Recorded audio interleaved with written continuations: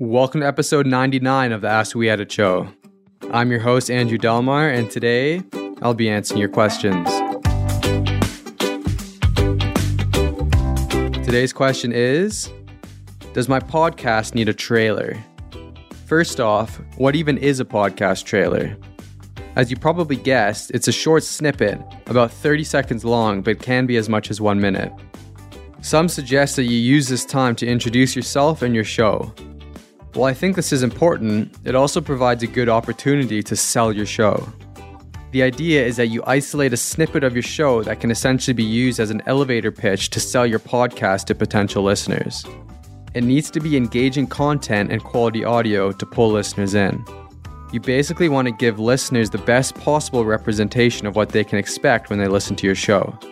There are a few use cases for a podcast trailer. For one, they are great to feature on the front page of your website in a similar way that YouTube channels have a video on their homepage.